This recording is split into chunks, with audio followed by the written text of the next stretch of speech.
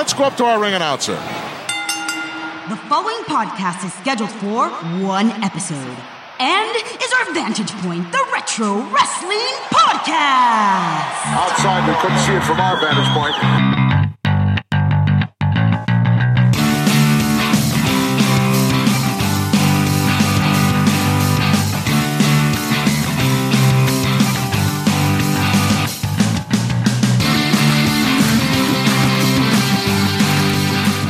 Wrestling fans, and welcome to our Vantage Point, the Retro Wrestling Podcast. This is episode number 26, and it is Monday, April 10th, 2017. Glad to be back with you to talk about the world of retro wrestling. I am Joe Murata. This is Michael Quinn. How's it going, Quinn? Howdy doody. Happy WrestleMania season's finally over. Yeah, now we get to actually have fun. What are you trying to say? It wasn't fun doing all the WrestleMania stuff? Well, it was fun doing that stuff, but that show was woof. Woof. And you can hear about that. Yeah, you can hear about that in last week's episode. Yeah. Folks, we are, of course, your retro wrestling podcast, and we're excited to finally talk about the retro wrestling things again. It feels like it's been a little while. Yeah. We've been busy. Thank you for hanging in there with us as we've had Hall of Fame bites. We had Scott Keith on for the WrestleMania special. We had a live WrestleMania reaction show. Yeah, we had the full gambit. Is that what it is? Yeah, there was a gambit. A gamut. A gamut. It might have been a gamut. Yeah. Gamut. Yeah, gauntlet. It's like Gambit from It's not X-Men. like it's not like Gambit from X-Men or whatever you just said. X-Men. I know it's X-Men. X-Man. X-Man. Yeah. Anyway, folks, speaking of our X-Man, we have a special interview coming up this week. Yeah. You're going to hear us interview the one and only Sean Mooney. Did you know that? I'm amazed. That's going to be incredible. There's one thing, Quinn, that I know we have to ask him about, and it's this guy right here. Hi, everybody. I'm Ian Mooney. Yeah. That needs to get addressed. That will get addressed. Don't worry. Yeah. I can't believe this is real. It's real. We talked to Sean Mooney, folks, and it's going to be a great episode. Stay tuned for that midweek special. Yeah. And in the meantime, where can they find us, Quinn? Well, they can find us over at iTunes, where you can leave a review. Yeah. We love those reviews, so keep them coming. You can get us at Google Play Music, Blueberry, and Stitcher. Whoa. Stitcher got it. Oof. fm.player.feet and tune in. Tune in, yeah. We're everywhere. We are everywhere. We're everywhere. We also have a website. It's ovppodcast.com, Quinn. We got a lot of links there. Yeah, all the stuff I just said, you can get it over there. Yeah, just one shot. Yeah, you don't have to listen to me say it. You can just listen to our website. Read the website. Yeah. You can find us on our Twitter at OVP Podcast. We love the tweets. And of course, if you take emails, we do too. That's ovppodcast@gmail.com. That is ovppodcast@gmail.com. And Quinn, there's a video site that we're at too. Yeah, youtube.feet.web. Yes, great webbed site. Feet. It's a new site, It's about webbed feet, and you can watch videos of webbed feet and us. And us, but not on the same channel. Yeah. We have our own channel. We're on the separate. We have nothing to do with the webbed feet. Anti-webbed feet channel. So we also are on the Place to Be Nation. Perhaps you're listening to us there. If you're not, why don't you go on over to placetobenation.com? Check out some of their other podcasts and ours, of course. Yeah. But there's some good stuff there, Quinn. I always like the Place to Be podcast. The mother sip, as the they gold say. standard with JT and Scott. And they're talking about those MSG shows and good stuff, yep. Sometimes Saturday Night's Main Event, I've noticed also. They're in 85 right now. Right. They're doing a good job there. We're all over the place over here. We are in the 70s, 80s, 90s, 2000s. Yeah. When are we going to do like the 1920s? Well, when we cover Farmer Burns. That's right, folks. Maybe that'll happen one of these days. One day. Folks, we have our season 3 format, which starts with what do you think of? And I get to be the one to bestow this question upon Quinn. Quinn, this is about as retro can be here. I'm talking about a guy that wrestled for a very long time. Oh. A very, very long time. Quinn, what do you think of The Undertaker? Ooh, the bell tolls, huh? The bell tolls. Well, The Undertaker. Yeah. What do I think of The Undertaker? Yeah. What do you think of The Undertaker? I generally like him, but I feel like he was always he was an entity rather than like a wrestler. You know what I mean? Like, it's like he didn't need the belt. He was kind of just there. That's a good point. Yeah, I agree. When I think of The Undertaker, I think of this kind of looming thing in the background that never loses. This brooding presence that at any time can come and kick your ass. Yeah. Or throw lightning at you. It's probably one of the coolest gimmicks of all time. I'll give it that. Like, some might say that. Some might say it's hokey. It's hokey and cool all at the same time because think about it when he first came, right? The majority of fans were like kids and stuff. So a dude that's like, I'm going to bury my opponents alive and kill them. That's everything an 8-year-old wants to hear. You know, that's a good point. And he was the first real, like, leap off the pages cartoon character that they had. Yeah, I would say. That's not to say they didn't have a lot of gimmicks like that. They I mean, gimmicks. if you think about it, like Brutus the Barber Beefcake was like a cartoon-style character. Yes, but this transcended that. This took it to another level. Well, this was more like the 90s comic-style character, like Spawn or something. It was like, it was like dark, you know what I mean? Which was like a trend back then. He was dark. I mean, folks, you know the story of The Undertaker. We don't need to go through his entire career because it's so damn long. Well, I do think the one weird thing about his debut is that Brother Love's involved. Brother Love was his manager. As we all know, Ted DiBiase introduced him as his mystery partner at Survivor Series 90. Yeah. Led to the ring by his manager, Brother Love, weighing in at 320 pounds from Death Valley. I give you The Undertaker. The Undertaker, the mystery partner, is now revealed. I never heard of him. Take holy cow. Accompanied by Brother Love, he had, now Quinn, did you know this? He had actually taped a match or two before the Survivor Series to air afterwards. Yeah, as Kane the Undertaker. As Kane the Undertaker. Which I always say, has something to do with the Kane thing. Of course. Nobody ever likes to acknowledge that. Yeah. No. They totally pulled the Kane name because of that.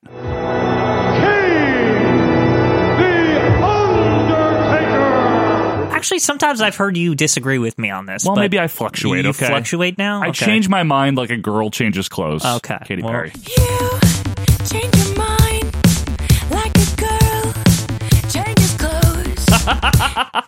Now, anyway, he was a heel for a while, Quinn. Yeah. He turned face, like, vaguely by helping Randy Savage, kind of. Basically, Jake the Snake was going to give him, he was going to give Randy Savage the chair shot after Miss Elizabeth had helped him and all this blah, blah, blah. And the connotation was Miss Elizabeth was going to get hit by the chair. Yes. And Undertaker's like, no. And right as Jake's about to do it, they come through the curtain, and who stops the chair? Jake's pal, the Undertaker. I'm not standing for this shit, basically. Yep. Just who in the hell do you think you are, and whose side are you on? You tell me, whose side are you on? Not yours. Now, Quinn, would you say the first, I'd say from 90 to about, 96? Like, The Undertaker was very much what you said in the beginning. An entity, he didn't need the title. I know he briefly won it from Hogan. I feel like they legitimized him with the Hogan thing. Like, it was like, by that point, it was like, this could go either way. This could be a guy that's just on Superstars that, it's, like how Duggan's like fan friendly. Sure, yeah, like Duggan what I mean? on Superstars, yeah, right? Or Adam Bomb. It could. I know it's like a big leap to say the Undertaker would be like Duggan, but it could have been like one of those characters that's just like he always wins, but he's never really facing anybody important. Sure, like so it doesn't matter. Sure, okay, fair enough. Like, Hogan win. They really said no. This guy's going to be around for a while, and he's going to be like he'll always be in the picture somewhere. Yeah. That picture was a pretty bad one throughout like 93, 94, 95, I'd say. Yeah. I always like how you explained, like you've explained to me before about how there was like storyline continuity with that. It wasn't that he didn't want to tell it, it's just that he kept getting distracted. Because if you follow through with it all, it is kind of true. It's like, it wasn't like he was like, no, I'm not going to fight for the title anymore. It's like, no, it's like I was going to fight for the title, but then this happened. And then I was going to go back to the title, but then this happened. That's a really good point, Quinn. If you look at all of his feuds when he turned face, Kamala screwing with him. Yeah. Right? Then in 93, Giant Gonzalez screwing with him. Right. So, like, the urn gets stolen. Remember, Mr. Hughes steals the urn. Finally, he faces off against Yoko in that tag team match at Survivor Series, and then he's like, you know what? I want the title. Yeah. So he fights him at the Rumble, 94. And then he gets the screw again. And he gets dead. Yeah. Die. Die with the green, like, ooze out of the urn. And then he gets, like, resurrected as a ghost, or I don't know what happened. He has to fight his evil and then clone. Leslie Nielsen has to like search for him, and that's the low point, I'd say, of like the Undertaker's early career, is that whole fucking thing from the Underfaker until like the end of until Mankind. Yeah, I will say Maybe this Diesel. about the fake Undertaker. Yeah. As much as people hate it, it's memorable. Oh, definitely memorable. Because I always thought, because that was right before I became a fan, but one of the things a lot of my friends in school would tell me about is like, oh, did you hear there's like a second Undertaker and like he's going to fight the real Undertaker? Like people like thought this was neat. Like, You know what? And adults may not have, but I'll tell you what, Quinn, I was going on 9 years old. That pay-per-view, as we all know, aired on my 9th birthday. right, you've said I this. saw it, and I was very excited for that match. I'm not going to lie. I was 9. Of course I Right. was excited for it. Yeah, it sounds awesome. It's like, because they didn't act like the fake Undertaker wasn't, he didn't have the powers or anything. Right. Like he still was like just the regular Undertaker, just in his old colors, which is weird. But I would say one thing that really, I mean, you can go through, we don't want to, but, Undertaker's 95, feuding with the corporation, with Kama. That, to me, is the Mabel, low point. Just bad, Yeah, I mean, the whole $1 million corporation deal with him, and that just stupid. What did you I feel like the turning point of that, what did you think of like the Paul Bearer turn on him? That I think that's That when was the big. Undertaker switches gears. That's, you know what, I was going to head that direction too, Quinn. His 96 was a bit of a renaissance because, first of all, you had a pretty good Diesel feud, yeah. right? Not bad. No, it was a Not good bad. start, and Diesel left, so he couldn't do that anymore. And then all of a sudden, everything's nice and normal, and Mankind is this new arch nemesis for him. Well, the cool thing about Mankind is that they established that he beat him. He beat him a few times. Yeah, and it wasn't like he beat him from like being like super powerful. It was just like he was so crazy. If you hurt him, he just liked pain. So it's like, what does the Undertaker do against that? Right, like, exactly. It's like, The Undertaker's impervious, but Mankind just doesn't care. Yeah, here's a guy that's basically like a human catcher's mitt, and you can just pound into him and destroy him, and he just gets back up, throw him off roofs. He doesn't care. And add to that, Paul Bearer turning on him at SummerSlam 96 Right. with the bowling trophy urn. Yeah. And, that actually led to a Buried Alive match, a couple other weird matches. Yeah. What about Undertaker 97? That was a cool version of Undertaker. when Undertaker 97. You mean when he started to get the like rock music and stuff? he's more of an attitude, quote unquote. Yeah, I like that. To me, that's like the Undertaker at his finest. 97, like 97, 98, yeah. He was a big deal then, finally. Right. Won the title, and then, even after he lost the title to Bret Hart, Yeah. he had that great, the best Hell in the Cell match ever.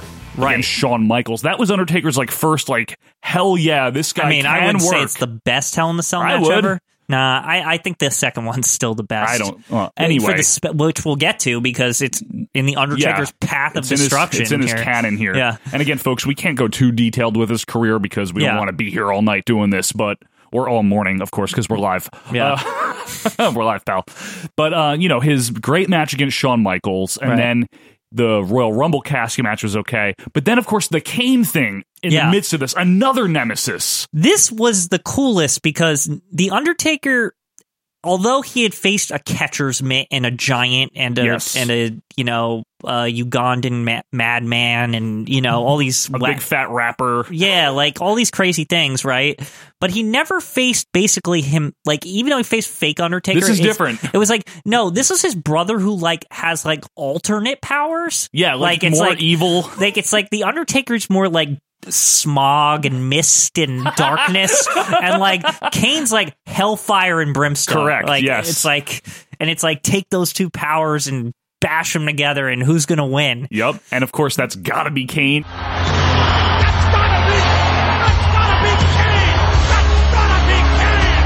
His famous debut. When he ripped the door off the cell, this was before that was like the cell seemed like it was always rigged up to break the door off, Right. but this is like the first time it happened.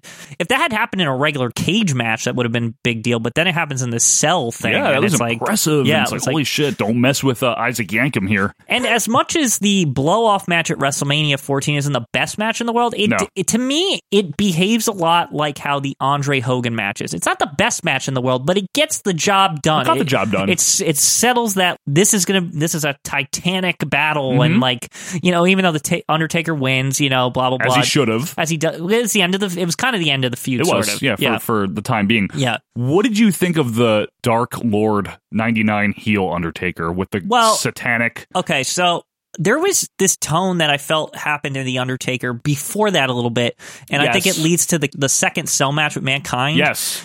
He's becoming a jerk. He's like merciless. Like it's Yes. like it's gone beyond like I'm gonna bury you like and like die. But that's just the Undertaker's thing. He's just an asshole. But now he's like violent. Yeah. He's not like I'm just gonna pin you with the bury you pin move with the hands over the thing. Now he's like, I'm gonna throw you off of things. Yeah, and I'm gonna Try hit to you kill until you. you bleed. Yeah. You know, and basically like Mankind almost killing him. Yeah, basically. Yeah. So Satan Taker though, no, I didn't like it. Satan Taker, not so good. Not good. I think it was if you're gonna make him like physical and violent, Yeah. it was like too far off like the beaten path of like that. It's like now he's like having like rituals and Yeah. seances. It's like, what is this? Very Vince Russo. And I think that's almost like Biker Taker is like Good. a rejection of that. Good It's like segue. Yeah, it's kind of like now he's more physical, but he's losing now. He's No shedding some of the supernatural anymore. supernatural Yeah. stuff. He's still like there's a little. Very slightly. He's still doing like the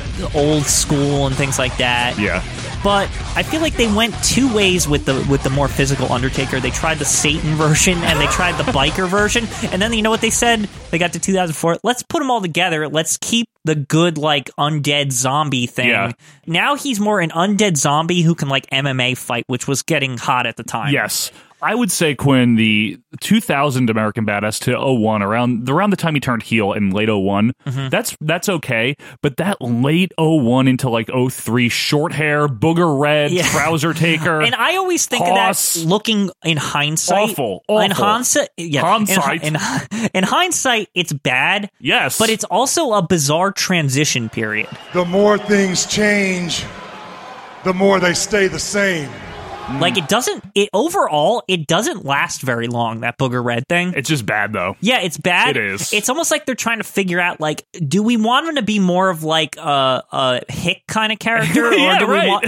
And then it was kind of the fans told them. It's like when they said the Undead Taker's coming back at WrestleMania 20, like everyone flipped out, and then they knew for good. They were like, no, the Undead character is more popular, and we're going to stick with that. And that version that came back at 20 and beat Kane, that was kind of the version they've stuck with until this WrestleMania and whenever else, if he's really might be done And I now. always consider this also the better wrestler version of The Undertaker. He had a few really good years in the mid-2000s. After 20, yes, he was awesome. Like he was. He wrestled less, but Yes. he showed up. He showed up. Yeah, and he was better than I he will ever give was. you that.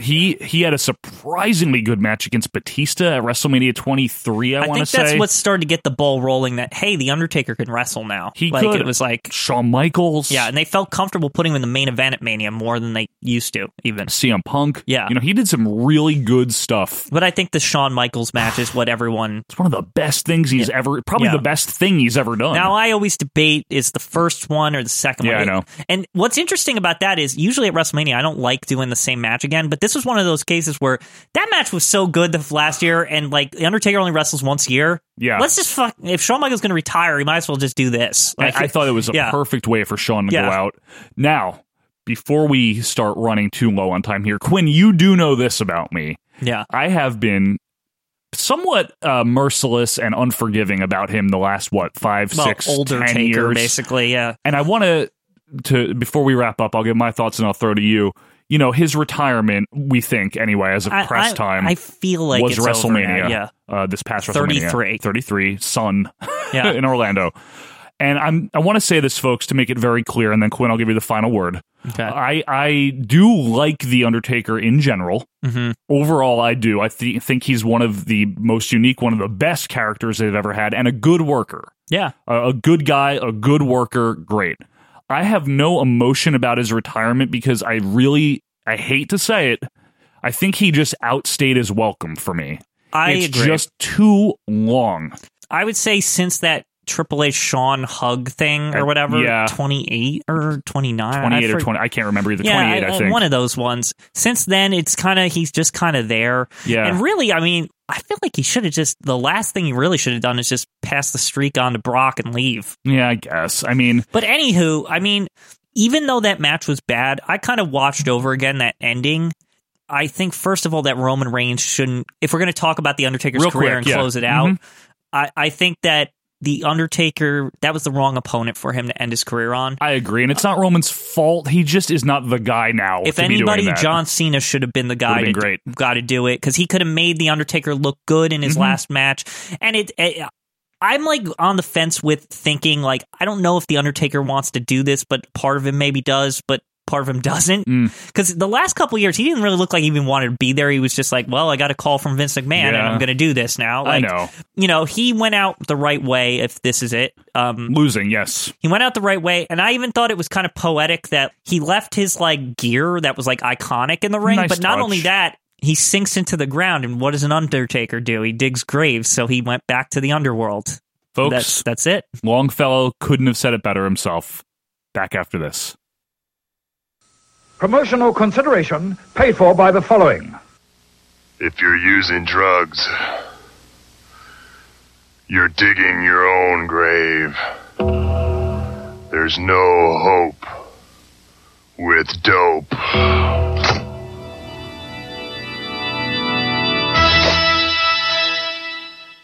Hey, it's Sean Mooney. I may no longer be in the event center, but if I was, I'd be talking about our Vantage Point Retro Wrestling Podcast. All right, boys, let's get to it. Thank you, Sean Mooney. And welcome back, wrestling fans, to our Vantage Point, the Retro Wrestling Podcast. That was the voice of Sean Mooney, Quinn. Yeah, there he is. He's going to be on our show in a few days for a very special interview. I can't wait. We're hoping to become a Wikipedia source from this interview. I think we might. We might. There's some juicy stuff. Juicy tidbits. Anyway, folks, of course, we're here to talk about our next segment. It's a fan favorite segment, I'd say, Quinn.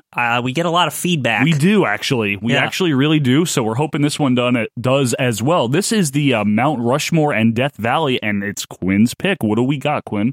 So this week, I was thinking, you and me have been talking about this sort of, but I thought about the idea. We were talking about eras. Okay. And you were saying, you know, what denotes an era and all this stuff, and blah, blah, blah.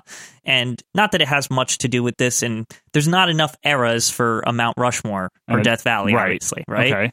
But it got me thinking, what about the Mount Rushmore and Death Valley of wrestling years? Wrestling years? Yes, a year as a whole. Now, is this just for one promotion or wrestling in general? It could be wrestling in general if you'd like it to be. But maybe if one promotion had a really, really good year. Yeah, I got you. But wrestling years. Okay, wrestling years. I guess you'll go first here. Yeah, I guess I get the first pick here. I'm going to have to go with an obvious year. Okay. Let's just get it out of the way. Okay. 1998, in my opinion, is one of the best WWF years, one of the best WCW years. It's a good ECW year, not their best probably. But I mean, WWF and WCW, Monday Night Wars, the height of interest in the product, pop culture phenomenon. I would have to go with 98. Yeah, I think 98 is kind of one of the generally accepted, probably the best year. Yeah. You know, it's kind of the beginning, the true beginning of the Attitude Era. WCW is probably at its peak. Really? I mean, in ratings and a lot of different things. Wrestling is probably being the most watched thing, like possibly. I would think so because both promotions were both drawing really high ratings. By 99, WWF was high, but WCW not as much. I would say they were both doing, though, a combined 14 on the Nielsen ratings, so they were both getting like 7s. Maybe 12 total, but still, it was high. Like high. It was high. So I would have to go with 98. Plus, as a fan at the time, I mean, that was so much fun to watch. We've talked about it. It was can't miss. It was can't miss. You had to flip the channels. You had to like do something. You had to like interact with your TV. And like, it wasn't a video game. It was watching wrestling. Besides hitting fast forward, if you taped it or something. Yeah, but I mean, back then there wasn't much to fast forward past. There wasn't. Yeah, it was just like, oh, some guy I like's coming out. Al Snow's going to wrestle a match. I'll watch it. Whatever. Yeah, like, you couldn't wait for people to come out. Yeah, it didn't matter. When's DX coming out? When's Goldberg coming out? Right. It was awesome. When's Raven coming out? Sure. Like, when are the cruiserweights going to fight? When's Val Venus coming out? Yeah, there's just so much to say. And then, when's Stone Cold? When's The Rock coming out? And when's the NWO coming out? Right. When's the Wolfpack coming out? Yeah, there was so many guys. DDP. It's probably the best year, and I'm glad we got it out of the way first because I think it will get a little hairy and interesting. All right, so are we putting it on? Yeah, let's put it on. Let's put it on.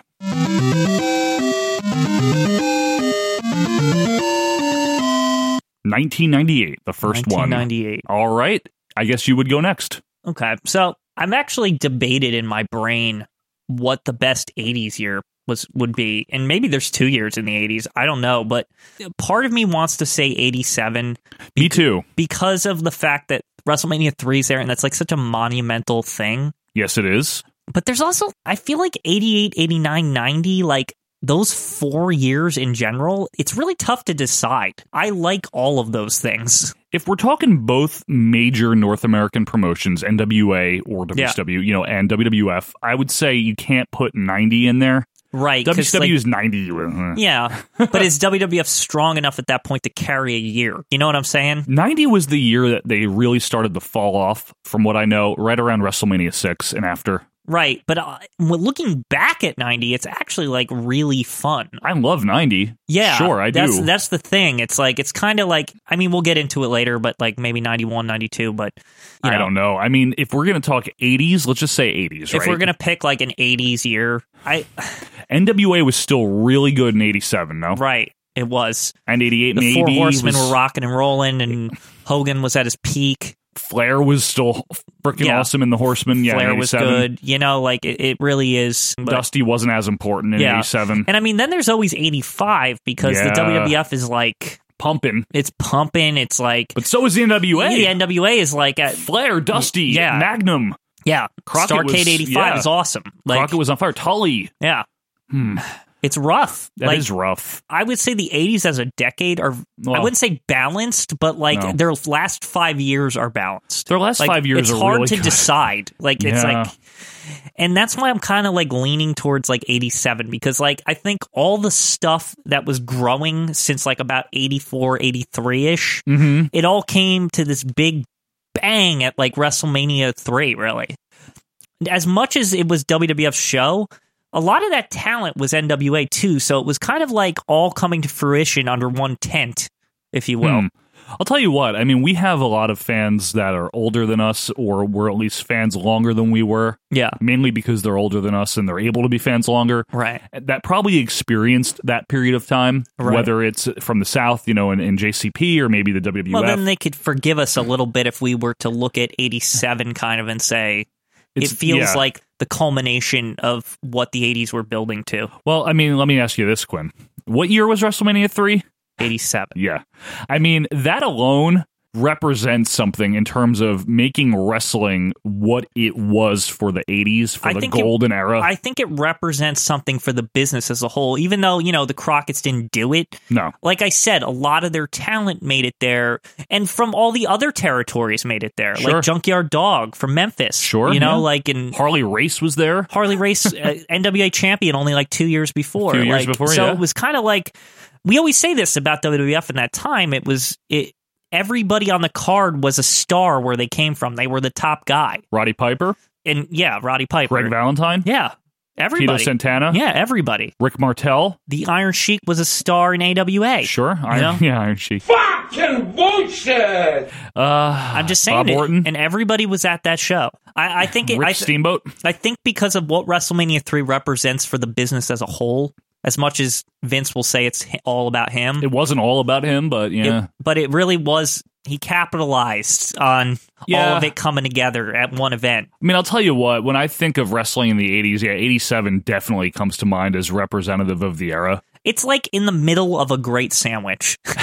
Like, you know what I mean? Like, it's like the core. Yeah, it's that pastrami from Lock, Stock, and Deli or something like that, exactly, right? You know what? I think with that said, I think we need to put it on. Yeah.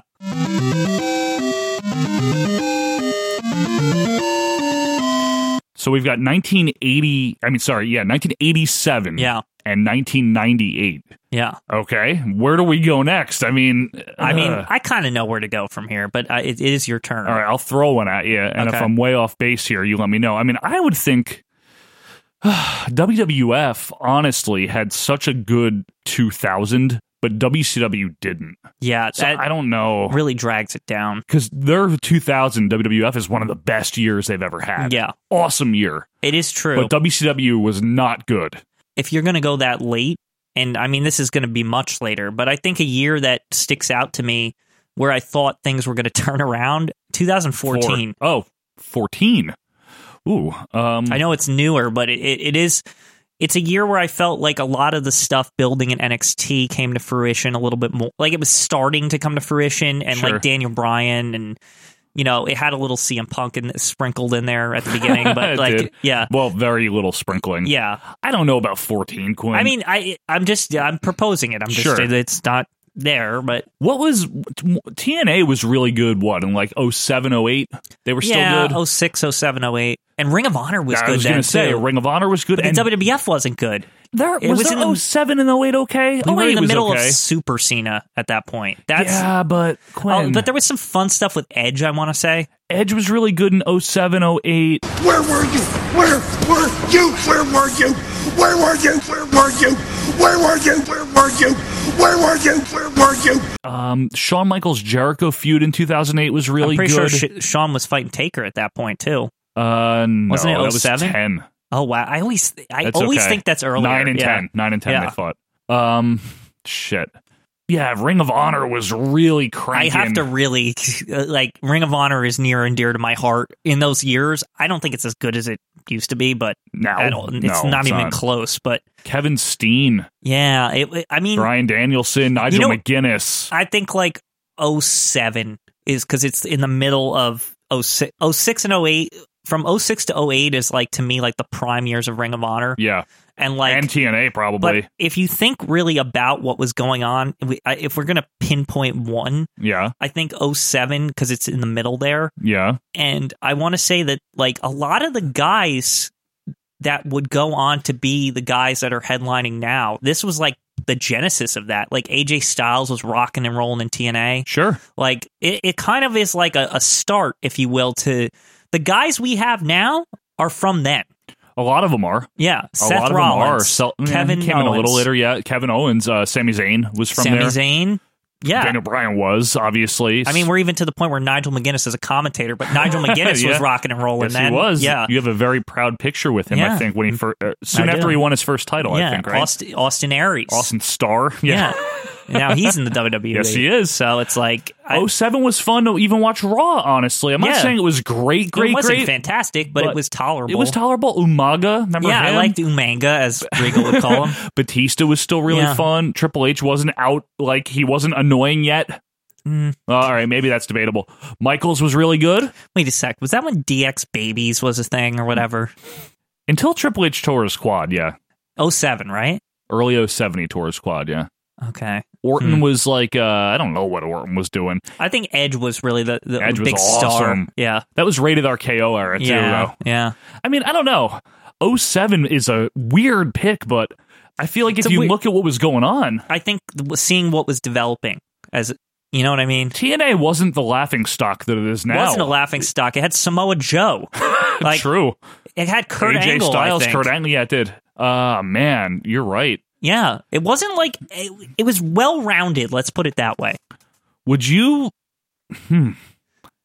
It's not a bad, it's not like a year people are like, 07, like, but I mean, like, if I'm thinking all the years, it's like we've had so many stinkers lately. That's an under-the-radar year. Yeah. I kind of like it, actually. Yeah. Right? I almost want to go back and watch more 07 stuff because I'm like, now I'm thinking like cherry picking in my brain like things from it, but it was really kind of a good period of time. In the three Chris Hero, Claudio Chris Hero, yeah. Castagnoli. Yeah. Yeah. In ROH. Yeah. When ROH is actually a strong promotion, then and WWE is WWE. They were fine, too. TNA isn't absolutely horrible. There's something to be said. 2007, huh? Wow. Yeah, we could table it and go to another year because I do have a pick. What's your next pick? 92. Huh. See, that is one of my favorite WWF years. I think 92. Yeah. As we table 2007, there's a bit of a similarity there, whereas but it's all centralized at the WWE, but not so much actually if you really dig deep. But WCW was good in 92. It had Rick Rude and Medusa and Paul Heyman and the Dangerous Alliance. Cactus Jack. Yeah. We just named like every, it's pretty good. It had Jesse the Body and Shivani on commentary. Yes, it did. And Jim Ross still. And Jim Ross, yeah. And over on the WWF side of things, Flair. Holy crap. That was probably one of the best rosters they've ever had. Flair, Hogan, Savage. Slaughter's still there. Undertaker. As far as appeal is concerned, sure. yeah. Undertaker. Piper's there for some of it. Shawn Michaels is Shawn Michaels. Yeah, British Bulldog was a big deal. Yeah, Bret Hart. Yeah. This is a good year in general. And good main events, too, that year. Yeah, you had you had the great Royal Rumble 92, one of the best of all time. And then Flair Savage at 8. Bret Bulldog and Savage Warrior. Bret Piper at 8 also. Yeah, Bret Piper. Good call. SummerSlam. Yeah. What was that? Savage Ultimate Warrior. And then Bret Bulldog. And you also had Survivor Series, with Bret Shawn and Michaels. And Bret, yeah. So the main event scene was really good. It was half a year with Hogan, pretty much half a year without. It started, you know what was cool? It was like a lot of the guys that were from that big 80s era, there was a little starting to creep up some newer guys. Mm-hmm. But on top of that, I felt the match quality went up in 92 because I believe also Ric Flair fights, or no, that's 93, never mind. But I was actually thinking of some of the stuff Rude was doing over in WCW that year. Yeah, and Rude fought Rick Steamboat in that Rick Steamboat, Iron Man match. That's what I'm who you were thinking. Yeah. of at Beach Blast 92. Yeah. Yeah, you had Steamboat there, you had Rude, like we mentioned, Cactus Jack, Sting, Vader, just a great roster on that side, too. Yeah, so I felt like... You know what? 92 is just good. It does not get, in my opinion, Quinn, the respect that it deserves. Yeah. I really think people poop on it because it's like the steroid scandal was going on and ratings were down, but like, who cares if the ratings were down? I like watching it. Yeah, it was just good. Yeah. Everyone's like, it's not as good because the ratings were down. Who cares what the ratings? We're not caring about the ratings for like 20-something years ago. And who cares what Dave Meltzer always says? Yeah. He doesn't like anything half the time. And I thought at that point in time that again, they should have done something other than what they did because the money to me was Randy chasing Ric Flair. Well, yeah. So I think 92 is an easy get. Like, it's just put it in there. I'm going to go with you, Quinn. 92 is number 3 on Mount Rushmore. Let's do it. Okay.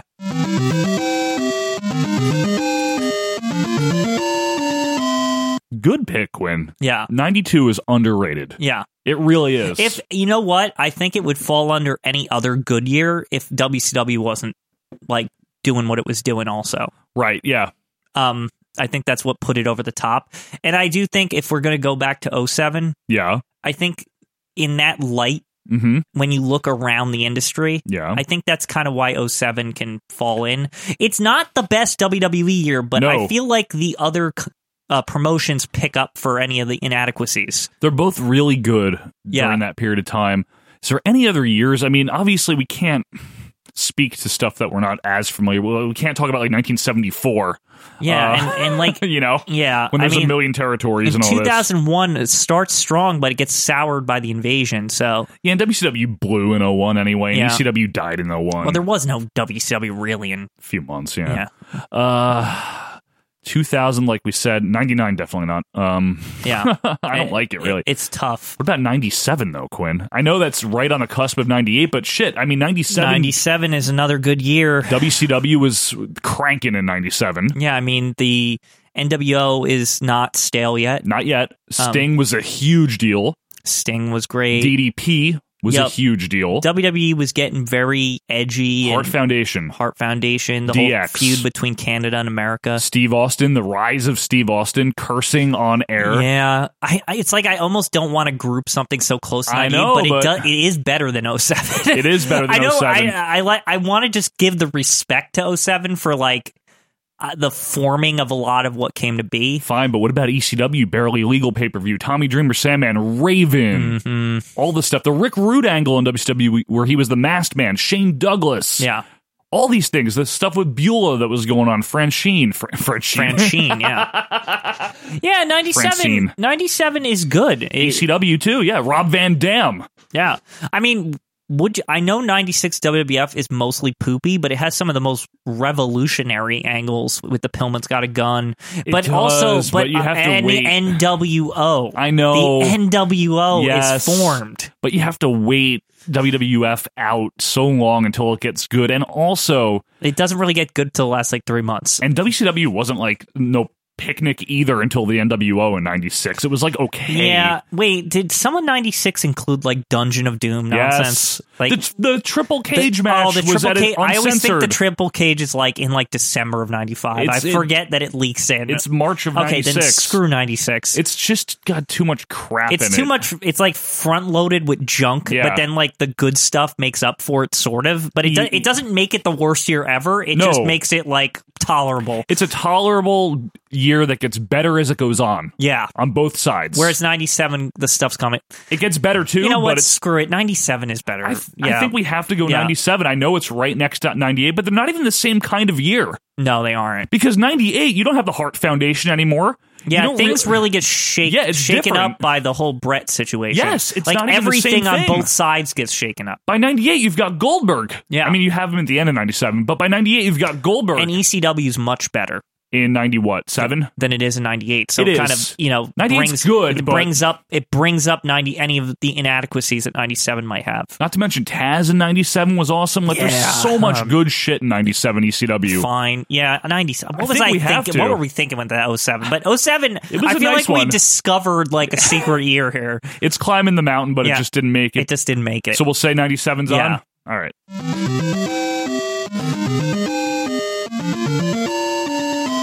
All right, folks, so that is our Mount Rushmore of best wrestling years. We have 1987, 1992, 1997, and 1998. Now, again, these could be controversial. That's fine. You let us know what you think, folks. You tweeted us at OVP Podcast. You email us at ovppodcast@gmail.com. And Quinn, they can talk to us on our website. Yeah, ovppodcast.com. There's comments under each of the podcasts, and you can just type away. Yeah, and let us know what you think. We actually legit, we like hearing what you guys think. We're not just saying that. Sometimes I can't get back to all of them, but yeah, we try, on the website, folks. but we do try. Yeah. We promise. But let us know what you think were the best years to be a wrestling fan. Let's now talk about the worst. All right, Quinn, you get the first pick on this one. Well, the most obvious for me Yes. in my brain. Uh-oh. And there's a couple, but this is the one that always stands out to me is 93. I hate 1993. I knew you were going to go with this. Tell me why. Let's just start with the beginning. Okay. The stench of it is so awful that it leaks into like the year before, like slightly. Like It I retroactively leaks into it is what you're saying? Like as much as I love 1992, it's like near the end when Brett's with like Santa Claus Stop and it. stuff. Why do you like, always bring that like up? that's when I'm like, oh no, it's 1993. Like You're going to make me insert a clip of Brett talking to Santa now, aren't you? Okay, Bret Hart.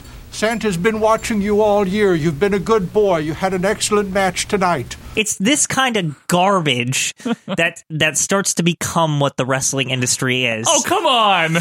We're getting all Ica Pro and like what the hell? Like I know everyone's like, oh well, 1993. It's the beginning of Raw. It's like it wasn't good. It was just like another show. No, like, it was revolutionary when it was live. Come on. The first episode is Bobby the Brain dressed up like a woman. Like this is the most edgy stuff they could do. Coco Beware's on it too. And the Rosati sisters, like, I mean, come on, man. 93 is a piece of shit. You love WrestleMania 9, though. It sucks. It's like, I know Evil Doink is great, but like, we're dealing with clowns now. Like, what the hell's going on Giant here? Gonzalez. Like, Giant Gonzalez. Hogan, like the worst version of Hogan ever. And we're not yet, somehow, we're not okay with Brett yet. Like, it's true. We have to, like, restart in the middle. Yeah, like Duggan's still lingering around. Well, he's the crappy Duggan. I like Duggan, but it's not the good one. It's not good. It's the one with the singlet, but he has the good music. He has the good music. WCW was no picnic either. No, because I believe Cheatham, the evil midget's around. Yes. And it's just like a mess. The Cactus Jack amnesia angle, Lost in Cleveland or whatever it's called. Oh, God. It's a pretty bad year for wrestling. Yeah, it's just overall bad. It's like, I always think, too, it's like the year before, we have WrestleMania, like, at, like, a big thing, right? Yeah. And by the time we get to 93, and I'm not saying, like even the, like, regular shows were still in arenas. Yeah. Like, by 93, we're in, like, high school lot? gyms and parking lots, and it's just awful. You know that I have a soft spot in my heart for 1993 WWF, so I'm going to counter this real quick, okay? Joe. 1995. Yes, I understand. And that was my second one. But you know why 1995 is bad? Why? Because this shit started in 1993. 1995 is like the culmination. It's like the poop was starting to build up in 1993. And it was a full-fledged dump. And it was, by the time it got to 1995, it was like the turd that like clogs your toilet. Well, somebody call a plumber, folks. I think we're going to just have to put 93 on. Yeah. I don't think I can argue like this, 1994 is like you took like an Alka-Seltzer to kind of like make it kind of the problem go away for a minute, or like Pepto-Bismol or something. But like it's like, well, you know, the poo's got to go somewhere eventually, and then it lands in 95. Oh God, fine, Quinn. I don't have the energy, and I really can't come up with any good reasons why this shouldn't be on there. Yeah. So 1993 is on there. Die. You happy now? Yeah. All right, fine. So I get to pick one, right? Yeah. Well, I say 95 still. Right. And I think now it's time to move on to 1995 and address this garbage. Because, you know, personally, 94, like you said, was the Alka-Seltzer or Pepto for WWF. They were okay. Not great, yeah, and even but okay. WCW got a little... Great, yeah. They got Hogan and... They were okay in 94. They helped them out, but... They were okay, but 95... Yeah. Woof. Yeah. Literally. Everywhere across the board. Like, you got the Dungeon of Doom lurking around in WCW. The horrible version of Hogan. You've got the beginning of Nitro, but it's like, we're going to do some ECW stuff. Let's get Sabu. And he goes through, like, a pile of wood or something, like on the first episode. Remember, it, like, doesn't break. And they're in malls. But ECW was very good in 95. Yeah, ECW. ECW was the shining light. And I think 1995 retroactively gets redeemed a lot because of ECW. Yeah, it was good. It was really good in 95. It's like the best. Yeah. I think it's like the best ECW year. It might be the best ECW but year, here's the thing, is it's also still a extremely tiny promotion that you can barely find on TV. Yeah, when was that show on? It was on at 1? Not even. It was like 3:30 in the morning. On MSG, right? When you're sleeping over your friend's house when you're like 8. And you're like, Mom's not going to find out. We're going to watch guys jump off roofs and like kill each other with nails. Like, with nails. But like, again, it wasn't even like, there wasn't like merchandise like in Toys R Us or whatever. No, like, not at all. Like, it was not mainstream. It was not whatsoever. No, it was something that happened in Philly, and it was like, hey, you know, there's like good wrestling on, right? Like, while you're watching all this horse shit, clowns, like, and all that crap, race car drivers. Yeah. 95 is wretched though. If WWF and WCW, it is wretched. Yeah, and 1995. If I was going to like defend it even slightly, I believe like WCW starts to get a couple international, which what became the cruiserweights. Who did they get in 95? Did they have Masa Chono or some Wasn't shit? It like Eddie Guerrero? Didn't he appear as like United States champion? I don't know if that was 95. They might have had him in 95. They had Conan, definitely. Ugh. I'm just saying he sucks. But I'm saying what Conan represented to me was we're going to go for more like an international flair here, and there's going to be a bit of a difference. Yeah. You know? Yeah, I just always respected it. I thought actually WCW's 95 is actually better than WWF's 95. Yeah, something had to be. Remember King of the Ring 95 with Mabel? It's so bad there's a garbage man. There is a garbage man. Yeah. It's a very bad year, and it's unfortunately... Mabel, the King of the Ring. I totally forgot about that. You and I watched it all the way through. We were new fans, and we saw all this crap. That's another thing about 1995, I will say. My first year, right? Here's a testament to how bad 1995 was. And I've said this before, that I think it was so bad. Yeah. And because it was our first year, it probably is the reason there's a podcast. Because what? Hear me out. Yeah, go ahead. Because from 95, it just kept getting better, and we were conditioned to believe that wrestling should always get better and will always get better, and it's probably because of 1995. We started at the bottom. Yeah. And now we're here. Started from the bottom, now we're here. Right. And I think that says the entire story of 95, really. It's so bad that if you started there, every wrestling thing ever, even now, seems somehow better. You know what, Quinn? It's not a good year. Yeah. Can you think of anything else? Well, I think we should address them separately. So should we just toss this on there? Yeah, I think it's on there. I mean, it's also got like Roseanne music, Diesel, and Shawn Michaels somehow isn't the top guy, even though he should be. Okay. Like, there's just all these like problems with it. Like, yeah, there's a lot of. And WCW, I cannot stand. They make Vader look like a big wuss. Yeah. Flair like retires, dresses up as a woman. Well, 95. Something with Ice Train. I will say one redeeming factor is I believe that has the Diamond Dallas Page as a hobo gimmick. That's 96, Quinn. So Is we're it okay. really? Yes, Okay. it's 96. Wow. So we made it. 95 can go on. 95 has absolutely nothing It to offer. sucks. Yeah, it's so bad that if like Death Valley had rankings, I think it would actually make it to 1. Worse than 93? Yeah. All right, it's on. Die. So that's 2, 93, 95. Yeah. What else we got? What's a bad year? So this is where it gets interesting. This is when I thought of this. Is like, I think now is going to be it's going to be kind of the fun and throw things around. Yeah, we got 2 spots. 99 stands out to me as bad because you're coming off such a high. I was going to say the same thing. And both promotions start to fly off the rails. Yes. You could only be crazy for so long. Yes. And again, yes, the ratings in WWF were great. Yeah. But I know for a fact, watching at the time, and I know I've said this, there's a dip in quality that starts right around Survivor Series 98. In terms of the cohesiveness of everything. Right. It does go off the rails in 99. Yeah, even WCW. Because WCW in 99 is trying to figure out what to do. They haven't sunk to just doing shit yet. No, not yet. However, they're like, so should we do this like splitting the NWO thing up and like or should we have should we have Bill Goldberg like do dumb crap? Yeah, like, Goldberg had a horrible 99, huh? Yeah. And then like, did they introduce like cruiserweight tag belts? I don't remember. I feel and was like that also the year that Rey Mysterio's mask came off? Yes. Yeah. When he became the most annoying human being.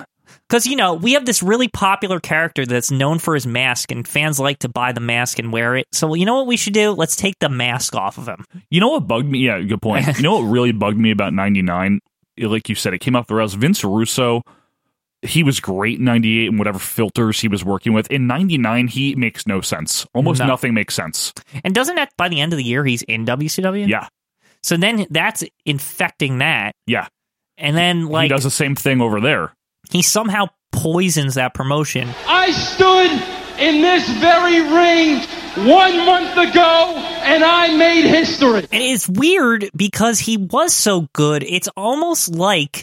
It's like he ran out of ideas and he ducked out of WWE before they could realize he was out of ideas. And then WWE's like, we don't know what to frickin' do. He's been writing the show for 3 or 4 years. So they're lost. They thankfully recovered. And then WCW gets all the poopy ideas from Vince Russo.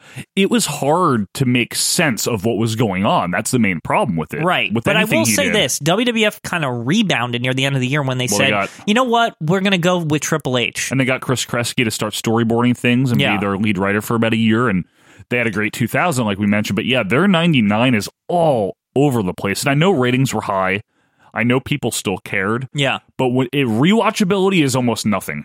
It felt like they had been at the highest of highs and they didn't know how to top anymore. Yeah. And it took them almost an entire year, both promotions, to figure out which way they were going. Yeah. WCW went the completely wrong way. WWF went the right way. Yeah. However, it still was like a period of like, what the hell are we doing for both? Yeah. 99 had, you know, the higher power angle, Quinn. Yeah. The Ministry of Darkness, the corporate ministry. A lot of stuff. Too much McMahon's. Too much McMahon's. Too many times, like, power changed hands, like CEOs and ownership. Although, doesn't that include one of my favorite things as far as the who control, like how many people own what percent of WWE, and like how that could be an entire podcast, like probably like breaking down who owns what percentage in like 2017 after all has been said and done. Yes, who actually owns everything and how much. There's probably somehow like Ric Flair owns like 1% of the company somehow. Still? From like 01 or whatever. Yeah. I don't know. I watched it in 99. I liked it because of the characters. I knew the wrestling wasn't great. The rewatchability is just toilet. I haven't I don't even like to touch ever it. Want to. Yeah. Yeah, I really don't ever want to. And that should tell you right there. Yeah, and ECW was poopy too in 99. Yeah. It really was. It wasn't ECW, that good. again, they had been depleted. Like, if you look in 99, everything's littered with ECW guys. Like, they just... ECW had to, reboot practically by Just 2000. Incredible and all those guys, yeah. You know what? I don't care if it's controversial or not. I agree with you. I don't think it's controversial. I think 1999 is very, crappy. It's kind of not really looked good upon. I'm going to go with you. I'm going to put it into Death Valley with you. 1999 is next. Die. So that gives us 93, 95, and 99. One more to fill, Michael. Yep. Then there's probably no 80s year we can really throw on there. No, but you know which one I always think of? Yeah. Because I feel like there was a shift, and I didn't like it at the time. What's that? I don't like 2003. Oh. I just feel like... Scott Steiner era. 02 was I know officially... It's No, but I know officially the Attitude Era is over at that point. But to me, it's dead and gone at 03. Now we got... Goldberg, Steiner. in WWF, and Steiner, Mr. and America. Triple H is in his Bury Everyone run. The brand split is new, but it's I don't think it worked out the way they thought it would work out. They thought they were going to get Nitro versus Raw, and they got SmackDown versus. I mean, basically, I know it sounds dumb, but I mean, think of now we've done SmackDown versus Raw for a zillion years now, so think of that compared to Nitro versus Raw. So, well, wasn't the SmackDown 6 still going on then? Yeah, but I mean, that's just a piece of a show in this big conglomerate of junk. Yeah, you know what? On that same theme though, Quinn, you know what year really sucked? What? 2010. Outside of the good Undertaker Shawn Michaels match and a couple of things, that whole Nexus era. Yeah. You know that whole era where it was just blue? Yeah. It was just awful. It's you just didn't want to watch. Guest hosts every week. Welcome to Monday Night Raw!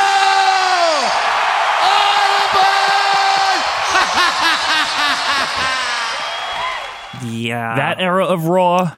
See, I think it TNA had Hogan. Yeah, it gets tough because what ends up happening is it's just everything is what do we do because we've done everything. Yep. And everything's 50-50 booking, and now it just sounds like we're complaining about the current product. The current product is this crap. Yeah, but this where this does stuff it was start worse. Is what really is around there, I would think. You think? 08, 09, 2010. Yeah. I don't know. I mean, I think 2012's the turning point when it's 11, 12, yeah. When Money in the Bank with CM Punk. CM Punk, yeah, that was 11. 10 sucks. Yeah. I'm going 2010, believe it or not. You know what? I'll just go with you because I feel like we're going to be hard pressed to find something that we're going to be hard pressed to find something, but also I just feel like a lot of years sucked around the once we get up in those later 2000s, early 2000s, I guess. Some of them do, but 2010... teens, not aughts. 2010 for me is really one of the worst I've seen in recent memory. TNA was trying to do the Hogan thing, and I remember when that happened. They're we have Hulk Hogan. I'm well, you're fucking stupid. It sunk TNA. It's not going to work. They moved to Mondays. The Remember Monday that? move is what sunk them overall. If I was to look, if there's the Downfall of TNA DVD, whenever that comes out... soon as Vince owns it. I, Vince McMahon, bought my competition. Well, I'm saying as soon as the Hogan thing started, the optimism was high, but they didn't deliver, and it was almost like TNA hit a wall. Yep. It kept growing up until that point, and was then it was they realized they just couldn't do it, and they never recovered. Plus, it didn't help them that WWF just trotted out Bret Hart on that same night that they debuted. Yeah, they just got screwed over. And that wasn't good. I mean besides the one Bret Hart-Shawn thing, the rest of it sucked. In TNA's defense, they admirably tried when it was still a new thing to reunite the outsiders and stuff. New? No, but I don't mean new. If the WWF's bring an old man Bret Hart in, it is an admirable counter. It's if WWF's going to do old man Bret Hart, we're going to bring in older man Hulk Hogan. Hulk Hogan, and the outsiders. And they even brought X-Pac out, too. Yeah, the band, I think they were called, right? Now it blew. I hated it. What's interesting about all this is, and I think it will be a good way to round this out. Yeah. What was this year's WrestleMania? It was a bunch of old people, right? Yes, it was, Quinn. I'm starting to guess now. We're looking at this. Old people started to become the way you bring in the ratings in 2010, and you put them over your younger talent. You know what? It's kind of the genesis of that. That's very astute of you. Yeah. And it's going to be hard for, like I said. Maybe this year it will change. Maybe this is the last This straw. could be it. Yeah. You're right, though. I mean, yeah, 03, pretty damn bad. You know, 07 was good. 08 was okay. 09 was okay. Because everyone was still fresh again. 10 is where I really started to get sick of what they were doing. Yeah. And on both sides, because TNA was still a side, back then. Kind of. It was, that's where it lost it. It went off the rails and it never recovered. Oh, can I also say NXT Game Show? Yeah. Can we put it on? How do you not know what to do with NXT? I don't know. It's the most obvious, easy concept of all time. Yeah, NXT Game Show Edition. Yeah. Overall, bad year. Yeah. Sorry, to be a fan, hard to watch. You with me? Yeah. Let's throw it on there. 2010. Die. So there you have it, folks. Those are the Death Valley selections. Yeah. We have 1993, 1995, 1999, and 2010, believe it or not. Let us know what you think. You can tweet at us at OVP Podcast. You can email us at ovppodcast@gmail.com. And, of course, go to our website, ovppodcast.com. Leave a comment. Let us know your Mount Rushmore and Death Valley for best years to be a wrestling fan. Back after this. The Ico Pro Professional Bodybuilding Program will help you develop the look you want. Ico Pro is the integrated conditioning program that's more than just pills and powders. Ico Pro is a specially designed 9-week program of supplements, nutrition, and training to match your body's potential. Start your program to lean muscle mass now. Get Ico Pro. You've gotta want it. Available at General Nutrition Centers. You're listening to Our Vantage Point, the Retro Wrestling Podcast, the fastest growing weekly episodic retro wrestling audio podcast in the world. And welcome back, wrestling fans, to Our Vantage Point, the Retro Wrestling Podcast. Glad to have you with us for episode number 26. It is Monday, April 10th, 2017. And Quinn, we are reviewing something. Yeah, we are. We are, and this is an interesting one.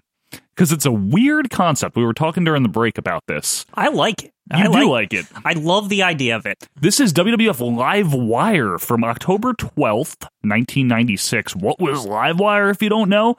It was a short-lived concept. The show lived on for a while, but this version of it... not this. Yeah.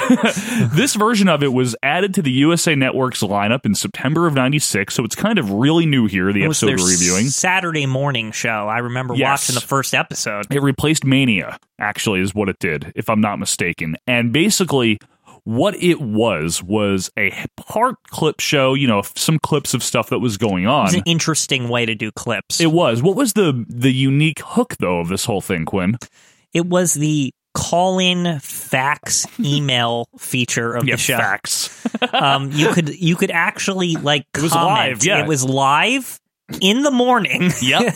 Saturday morning, so they got they wheeled out Todd and Sonny to in the morning hours they did. to field questions. Sometimes Doc, if I recall. Yeah, he was there. Cornette sometimes Vince Russo, sometimes Jim Ross. Yeah, they had a bunch of different people to field questions at 10 in the morning on USA Network from a whole wide-ranging spectrum of wrestling fans inside of a basically like the production room. Yeah. Like of WWE. Yep, exactly. So no real set needed. Headquarters in Connecticut. Probably very cheap to produce, actually, because they're just filming in their freaking studio. Right. Very easy to do. Mm-hmm. So this is from October 12th, 96, and we get a cold open. It's the Gladiator version of Farouk kicking Ahmed's kidney. That was from a couple of months earlier in July. And then Ahmed, in the midst of the cold open promo, says something. I don't know what. As far as my feelings for Farouk, I have none. To me, Farouk is a dead man. You can't understand anything he says on this show. Yeah. I mean, he's So we get this very high-tech intro, Wires going. Yeah, because it's live wire, and, you get clips of, the usuals. Bret Hart's in the intro, Shawn Michaels. Just, their faces, kind of, and they're, translucent, over the, you can't see really what's going on. All you know is that, you hear 56K modems going and shit and fax machines. Yeah, basically. So, like Quinn alluded to, we are hosted by Todd Pettengill and Sonny. And they want to make it very clear. You can email them. This is the real email address. So you can email them right after this show. Maybe they'll answer you. I don't know. This is WWF Livewire. Yes, I promise. LIV wire at, of course, AOL.com. Yeah, they can't even get like at WWF. Like, they didn't have it yet. No, but I mean, like back then, corporations like had their own. They had their own like email. They didn't have WWF.com until 97. Oh God, they were strictly on AOL. Yeah, but they couldn't get Livewire. Yeah, they had to Livewire. What about L-Wire? Because you know what probably happened? What? I remember they announced this show like a couple weeks before. I bet you some doofus went on AOL and some asshole. Yeah, just like got the real one. They like because they didn't think like it was the internet, so it was new. So they just figured, oh, we'll be able to just the day before the show, we'll just be able to some intern. Yeah, some intern will make a WWF Livewire at AOL.com account and it'll be fine. And we'll be fine. But no, it's like a rude awakening to the internet for the WWF, really. And I want to say this too. The first thing we see is Sonny in a mob jacket. What's a mob jacket, Quinn? So it's like a jean jacket with stripes. It almost is like, this is what I always say about Sonny. Is her time in the WWF, like when she first came there, Tamara Murphy and all this, like, hey New York, I'm Tamara Murphy. It's like she was talked like she was like a hip mom. Like she would never say like bad words. She'd be like, that's poop, or like you're gross. Yeah, you're gross. Yeah, like she was like a host of a Nickelodeon show or something. Like, and she's like 23, 24 here too, which is funny. It's like the hip young mom hosting a show. Now she says Buried Alive will be like Halloween all over again. And I note to you, it's October 12th. What? Yeah, it's like, what do you mean all over again? It never happened. Maybe last year's Halloween all over again? Maybe when they filmed this and they thought it wasn't live. Come on, really? Maybe she messed up because they were used to doing tape stuff. She just messed up. So anyway, we throw to a clip of Sid versus Goldust from Raw with Shawn Michaels on the phone. You know what's weird about this? It's like they just wanted this match because Shawn talked on the phone for like a second. Now that I'm thinking about it, like, do you think like because he was on the phone, it's like Livewire? Like they were like, this will tie into the show. I hope not. They might have. You know how there's probably some creative producer in the back. It's like, oh, there's a clip of the wrestler on the phone. This show's about the phone. That way the fans know they can call in too. Maybe. That's. I don't think they thought that far, Quinn. It's subliminal, Joe. Yeah, maybe. HBK says ass or something. I don't know. It got bleeped. They beeped him. Yeah. Beat the hell out of me. Steve Austin wants to give an ass. Why are we in progress of this nothing match? And again, I asked the question, was it because Shawn was on the phone? Yeah, I think that's why. Yeah. And to put Sid over because, well, anyway, Cornette waddles out, to the commentary table. And mind you, at this point, the sound is awful on this show. Yeah, this is Buckshot LaFunk. Sorry, Buckshot, but this version was not very good. No, Richard Land, we didn't forget about you, buddy. We just needed to do a live wire. Yeah. This is all we just could couldn't find one. But, when Cornette wanders out, the crowd and Cornette are like almost, they feel like they're on the same channel because of however this was remastered. So, like, I'm like, just I cannot hear anything. Yeah. I think it's ludicrous that the man they call Vader has to face this idiot to get a title shot at Shawn Michaels. Then they clip the match with a lightning bolt. Yeah, the live wire lightning bolt. Yeah. And we get Sid with the choke slam and a powerbomb for the win. So Cornette gets all scared. Yeah. Then Vader runs in, punches Sid a lot. Vader is ultra fat, Quinn. Yeah, he seems out of shape. Really big. Which is weird for Vader because I always... Is it? No, because Vader was a bigger guy, but I always consider him like the more in shape bigger guy. I don't know. Like he seemed like muscle, like he was huge. Like he was always kind of chubs, though. Well, this was also during his injury, so maybe he wasn't able to do his normal exercise. Eating routine? No, just exercise in general. I mean, they do work. He works out. We've seen him lift in his Twitter. Okay. Well, he looks better now than he ever did. Yeah, he looks great. He hits a big fat splash, but Sid, this pissed me off kind of. Sid, the big face, no sells it. And remember, he was making like dumb faces behind Vader. He gets up. Yeah, what an asshole. That's stupid. Well, he does rule He the jumped world. off the top rope with an extra fat belly. And like, how does that not kill Sid's Sid? like, no. Should have flattened him like a pancake. So then Sid chokeslams Vader, and then Vader and Cornette waddle away. Great. Then we go back to Todd Pettengill in the studio with the Todd Cam. Yeah. Sonny reads a fax that says, "Dear Sonny, please do striptease on your show on Saturday. From your slave, Hollywood Hulk Hogan." They thought that was so funny. But don't worry, because this thing, one letter, leads to a lot of stupidness in this there's episode. more stupidness. Yeah, don't worry. So then we finally take a call, and it's from Peter from California. And this is the best question I've ever heard. Obviously, if I was going to call a live wrestling show, I would ask this. Who do you think has a better power bomb? Sid or Vader? Now, first of all, Todd is basically like, why don't you tell me, you asshole? Yeah. Todd keeps, and this is a recurring thing, Yes. Todd keeps asking them questions. Yeah, like, what? They're calling to ask you questions. I know why. I just realized why. Why? Because they want to keep the fans on the company line, and they don't want people to start breaking kayfabe and all this stuff. Well, we know in other episodes that happens, and it's a glorious disaster. Yes. It is funny when it happens. We've mentioned that Livewire episode before. Yes. So they debate the power bombs. Peter says it's Sid, and Sonny agrees and calls Vader fat. Now, Quinn, you said Todd was really mooneying it up. Yeah, he's reminiscent of Mooney, but then I realized later on that his suit and his getup and like the way his hair is in this episode, he looks like Vince. You say that, I don't know if I see it. I people, if you want to look it up, if you like pause in the middle and just look at Todd, like he looks very. It's like. Because Vince was on the previous episode, it's almost like we need more me on this show. Like Todd, dress up like me. You kind of look like me when I was 20 or something or whatever. 10. Back in 1915 or whatever. So, Quinn, I didn't realize this was such a hot debate about the powerbomb. They actually have a WWF video package about who has the better powerbomb. And this leads me with the Peter question here. Yeah. Was he like a plant or something? Because how did they have a video package prepared about like all the virtues of each man's powerbomb and like Vader's stronger but Sid's taller? And first of all, when was Vader's finisher ever a power bomb? It isn't. It's the Vader bomb. Which is a splash, the pump splash. Which was weird because it's almost like they're trying to confuse the fans just for this match.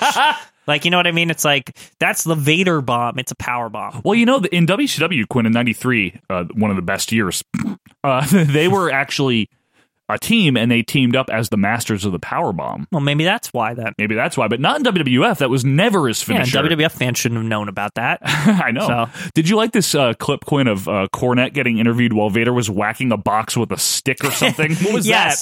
He takes like a boom mic stand, and then he's like, Cornette's just talking, and then Vader's just slamming a cardboard box in the background. It's almost like he was just like, I need to hit something. Like, that was weird. So I can look like a wild man. Yeah.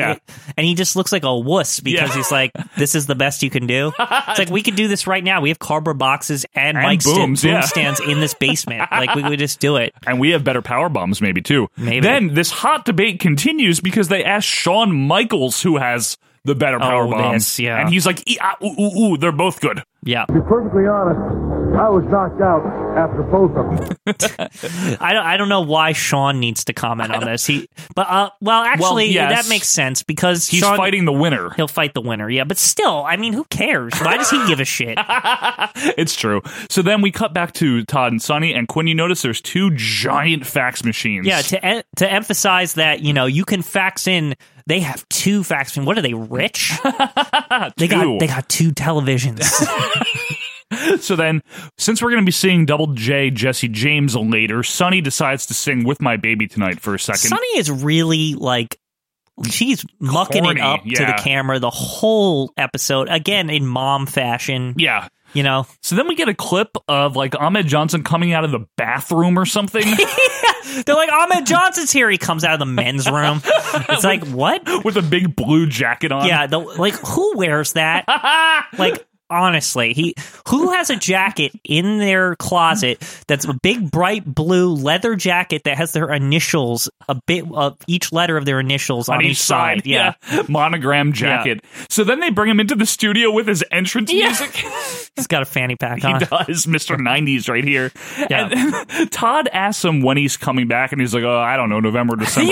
No special. And Todd's like, it's gonna be so amazing. The fans are gonna love it. It's like you're spoiling it. I know. And then Sunny just wants to clarify to Ahmed that she and Farouk are no longer together. Ahmed Johnson seems to not really care. No, he says nothing about it. She's a single mom, right, Quinn? So of course, you know, she wants to make that clear. Yeah. She's a mom. She's a mom. With her mom humor. Yep. So then we take a call from Lola from Pennsylvania with some technical difficulties. And not to mention also Todd singing the Barry Manilow song. Lola, no, that's... you're right. Yeah. Copacabana. Copacabana. Yes. Her name was Lola. She was a showgirl. Anyway, so she calls in and she's like, "You looking for a good woman? Where are you looking?" Yeah, it's basically a woman hitting on Ahmed Johnson. And she's from Beaver Falls, Pennsylvania. Yeah. And Ahmed's like, I don't know, maybe. Yeah, he's very nonchalant about all this. And she's like, "I'm 34 and employed, and no man can handle me." And Todd hangs up on her. Basically, he's like, enough. But meanwhile, Sonny in the background's like, "You go, girl!" Like saying like all this like every 90s phrase of like, you know, like women empowerment. Yeah. Like Sonny's like all into it. She stopped just short of telling him to talk to the hand. You know? Yeah, exactly. Oh, you didn't go there. Yeah. Like Sonny's like really like hyping her up in the background. Todd just is like, no.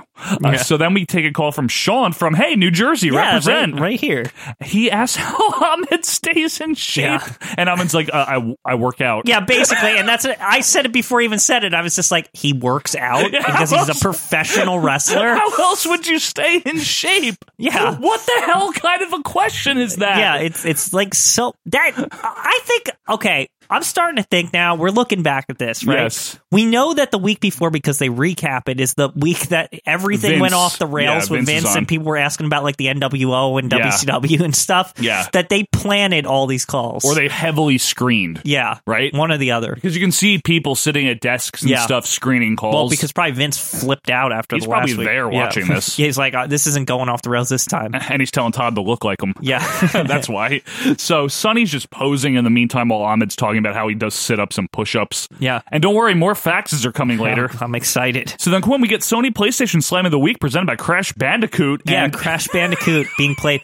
And there is a screen at one point where they just leave on for no reason. Like, they're like talking about something on the side. Yeah. And it's just Crash Bandicoot like bouncing off stuff like in the game. No reason. Like, no reason. I guess like they didn't put enough time to Sony because they signed up for some amount of time and they were just like, we got to put something. Just somebody turn PlayStation on and play. And the Slam of the Week is Mark Marrow hitting the Wild Thing on Leif Cassidy. Yeah, Sable in the red dress, not the cat dress yet. In the background. Cat dress? Yeah.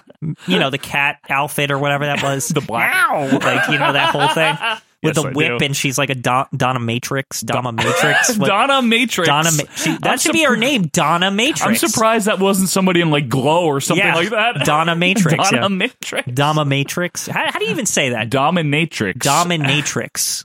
Donna Matrix. You can see how much I say that. That's good. Yeah, I guess that's good. Glad you don't. Yeah. Anyway, we get a clip for no reason of Ahmed winning the IC title from Goldust at Remember King of the the Ring. good old days, Yeah, like 6 months ago, 3 months or whatever ago. Yeah. Back to the studio, and did you know Ahmed was the People's Champion, Quinn? He did it for The Rock. Did it for the people. And Quinn, you told me, you're like, I don't remember that because he sucked. Yeah. You know what I always hated about Ahmed? What? Goldust had finally like customized the Intercontinental belt for like the first time in forever, and With then the gold, Ahmed wins it, and then he was like wearing Goldust's customized belt. Yeah. I just never liked that. Then it turned white, I think, when Mark Morrow won it in the tournament. Because the tournament, yeah. So it was like refreshed. Right. His fans, did you know this, are now called the Pearl River Pact.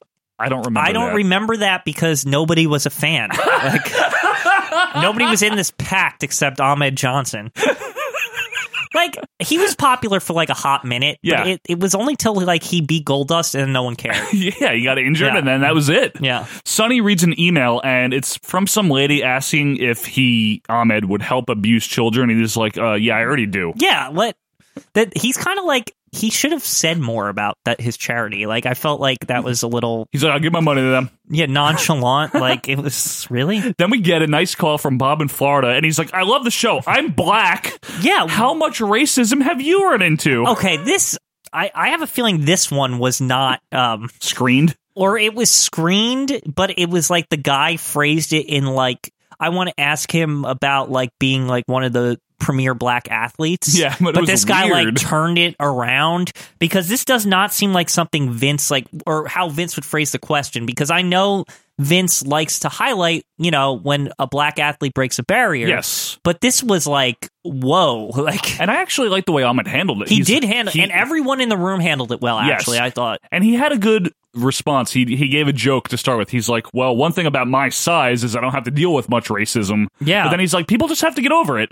I thought that was great. And he was saying how everyone in the locker room's really cool with them, and he doesn't really see that. Yeah. It was handled nicely. And then Farouk calls in and gets disconnected. Now, I don't know if that's on purpose or not, you know, because he's calling in to talk to Ahmed. Because when he comes back, he starts like... He gets bitches about it, basically. Yeah. So then we get another clip of Ahmed in the good old days winning a battle royal against Goldust. That was his last match before he got injured. So then Ahmed's going on about how he likes Mark Merrow, but he's going to win the title back from him when he comes back. He's like, sorry, I'm going to win it. Right. Which he didn't. But no, he didn't. He kind of never became prominent after this. Never. Sonny's like, I got to go change my clothes. Okay, this just starts up now. This is a recurring thing. There's more outfit changes to come. Mm-hmm. But this is because of the Hogan ladder, isn't it? The Hollywood Hogan wants her to strip. Do you really think so? Well, that's the only connection. Like, why is this happening? I don't know. But she goes to change. And there's a changing booth for her. Yeah, Did on you the notice set that? Or in the studio. Yeah, it's weird. Really weird. This is that weird era when they're like, we don't know like how to approach this like edgy thing So yet. we're going to be PG-13 about it, you know? Yeah. It's very funny. So we clip to The Undertaker in some fucking cemetery at night digging a grave. And I have to just say, hang on here. Yes, I know they're having the Buried Alive match, right? Right. Why is he digging the grave in the cemetery when the match is in an arena? Well, I said, if you recall, the entire plot of grass or whatever was moved into the arena. Like, did they like... How do you move a hole? They get machinery and they cut around the hole and then they put it in the arena. You're full of it, Quinn. You know what I have to say to you? Die, die, die. Hey. Well, I mean, he's pretty much saying that here. And then, Quinn, you're like, I put people in caskets, but now I put them in graves. Yeah, it's like, ooh, it's getting more intense here. So we cut back to Farouk on the phone, and he's like, first of all, don't hang up on me. Yeah, well, look, first of all, don't hang up on me. No one hangs up on me. Yeah. All mad. The first thing I noticed here is that Farouk is way more audible than Ahmed is. Yeah, so it's not just the audio quality. Ahmed just can't. I mean, he's hard to understand. I'm sorry, he is. We all know about It's the known. famous clip from Warzone, the video game, right? Yeah. Yes, we do. So Ahmed says he'll put his foot in Farouk's ass. Okay. Yeah. That's okay, fine. I know you like this. This actually was like a decent promo because they got it kind of real, which was it's in the vein of Livewire. Like Yes. Livewire was supposed to be the real show, right? It doesn't sound like a wrestling interview. Yeah, and because Ahmed says this, he goes, "Where you at? You know, I'll come now. Yeah. I'll come to your house." Like, you know what I mean? Where you at? I'll come now. Where you at now? You at home? I'll come to your house. You know, all that'll come to life. In here, I'll come to your house tonight. It's cool because like Farouk's like, you know, basically just getting on him. He's like, I don't care if you're black or not. And that's the thread here. Yeah, and they tied in because They tied that Nation in. of Domination was just about to come up too, so that part of it was going to be involved. Yeah, we're only a few weeks away from the nation. Maybe so that's why that guy's call was. Yeah, that's possible. Farouk's like, I don't care if you're a brother. Yeah, I'm going to beat you up. This is wrestling. Yeah, like, get it's over like, it. I don't. Farouk goes, I don't care if you're translucent. Yeah, or clear. It's like, or I something. don't Yeah. like you. I don't like you. Yeah.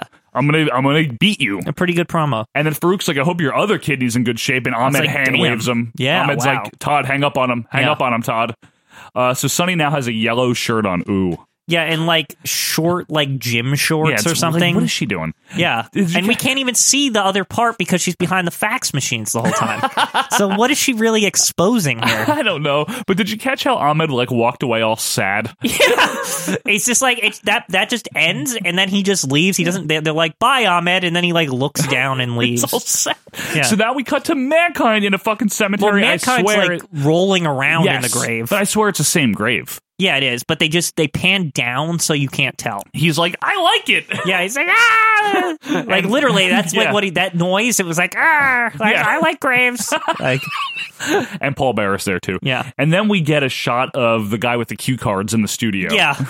Good. Did we skip the shot where Pettengill had, like, his own camera? The Todd cam, yeah, I mentioned that briefly. Yeah, the Todd cam. But when the Todd cam, he, like, decided that he was going to film the cameraman. So now he's so cool. Now we've established that the cameraman's just going to be in the shots now, I guess. I think that's Russ, actually, is the cameraman's name. Russ? I don't know.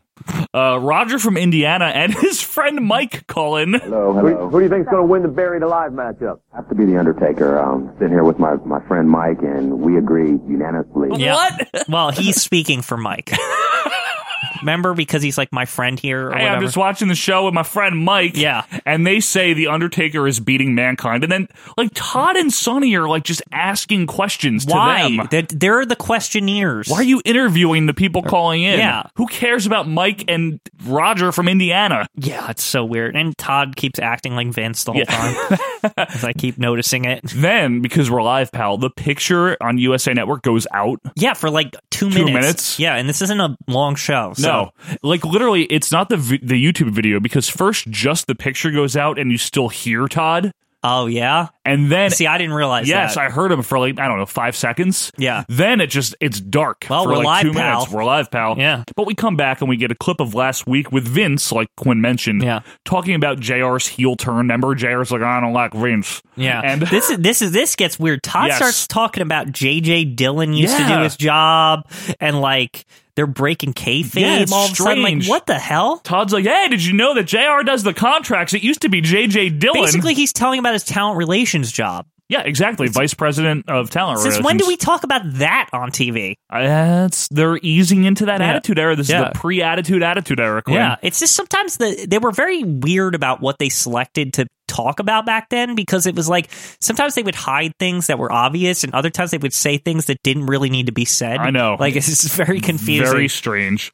We get some clips of the fake Razor and Diesel, and then Mike from Minnesota, he calls in, and this is stupid. He's like, hey, Todd, thank you for moving Superstars to USA. And I laugh at that because that's when Superstars got, like, really junky, and the, like, Monday Night Football guy started singing the song, and Shawn Michaels Heartbreaker. Yeah, that whole thing. Like, so. But he thanks didn't Todd. Get better. No. Yeah, and, you know, that was Todd's decision to move.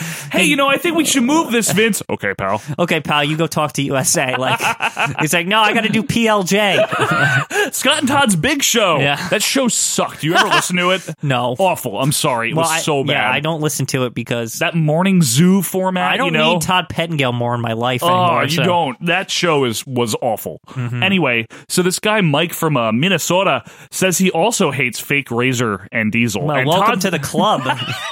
And Todd's like, no, they're great. Sonny says the new Diesel looks better than the old Diesel. He looks like Kane to me. Yeah, he just looks like Kane, really. So Mike says, it seems like JR is trying to take over, but it's nice to hear him shoot straight. Okay, this is weird because I never interpreted ever that Me this neither. was... This guy's almost like been watching too much NWO or something. Like... And he sees the Outsiders fake edition and is like, they're taking over. Yeah, exactly. So while this guy's rambling on, Sonny's checking faxes, like literally like pulling sheets of paper out of the fax machine. And Todd just like hangs up on the guy eventually. Then we get Mark from New York, who agrees with the last caller that Razor and Diesel stink. And he asks if JR is going to team up with Jim Cornette and take over all the belts. They're going to manage. That's what the Kano did. Yeah. Like, they're going to manage all these guys and they're going to take... What is this taking over the company thing? Too much NWO. Yeah, I don't know. Like, when was that an idea? And Sonny's like, no, I want the belts. Yeah, because she's managing anybody right now. Like, I know. Like, she's not... The Farouk thing's over, and she's on Livewire. So Todd's like, hey, Mark, do you think JR should be fired? And Mark's like, no, he's doing good. Yeah. Yeah, they defend JR, which is funny. Even though he's, like, supposed to be a heel. Yes. Then we get another Buried Alive promo. And by the way, this is during the era, Quinn, of the bowling trophy And you know urn. how much I hate the bowling trophy urn. Yes, I I definitely do. Well, because it's like tinier, and now it has handles. Like it was so hard to carry in the first place. So then at the end of this promo, Undertaker says it will be Armageddon. And I say, no, it'll be Buried Alive, because that's a different pay-per-view. So then we get a clip of Jeff Jarrett lip syncing from, last year's July 95 in your house. This one's for Ruben right here, because with My Baby Tonight, the background perspective of it, how it was made and all this. And so Todd, of course, really digging that knife. He's like, that was the fake Double J. Yeah. Ooh. Yeah, they think they're so cool, like making fun of Double J. Yeah. Like he's on WCW. What a loser. Like he didn't really sing. Yeah. Ooh. Yeah, that's really why he's a wrestler. So Sonny, of course, has to go change again. Yeah. Then we get a clip of Double J Jesse James with Double J Jim Johnston. Yeah, Quadruple J.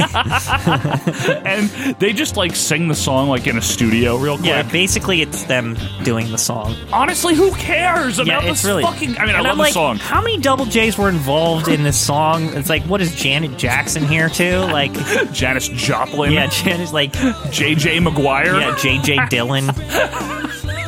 I mean, it's just terrible. Joe Jonas. Yeah. They're making this out like it's some horrible fucking they scandal. Call it a scandal. Like, they do. Double J left to avoid scandal. Like what? Who cares? He lip-synced a song in wrestling. Like, who gives a shit? I think he left because WWF sucked in 95. Yeah, he left and he's honestly. like, I could probably get more opportunities in another company. Like anybody that works for a company. And then Road Dogg's like, I don't hate Jeff Jarrett, but he's not the world's greatest entertainer. He's not even close to being a good entertainer, and I agree with that. I do agree with that as well. But you brought up a good point. You're like, wait, is this because they were just pissed that he went to WCW for a minute? Yeah, he didn't even go for long. He was back maybe? In a year. Yeah. He didn't do anything really bad. And then they all act like this never happened, by the way. I know. Have you ever noticed that? They never, ever mentioned, Baby Tonight and that Road Dogg's entire gimmick before he turned into Road Dogg was, Double J, the real Double J. They just, nope. Yep. So this Monday, don't worry, folks, we're going to find out what happened when Jeff Jarrett ran from the scandal. Yeah, there's a part 2 to this. There's 4 parts, I think. I remember it. Oh, my God. Then, of course, Todd, master interviewer of callers that call in, he asks Tim from Wisconsin if he thinks Jesse James can wrestle. And then I say, they definitely picked Tim because he's from Wisconsin. He's like, I think he can wrestle is good. He's fine, sure. But Jeff, because of the country music. That whole connection. But Jeff Jarrett stinks. And Todd's like, oh, that's so funny. Yeah. Because Jeff Jarrett's on another company. Well, this is the best they can do.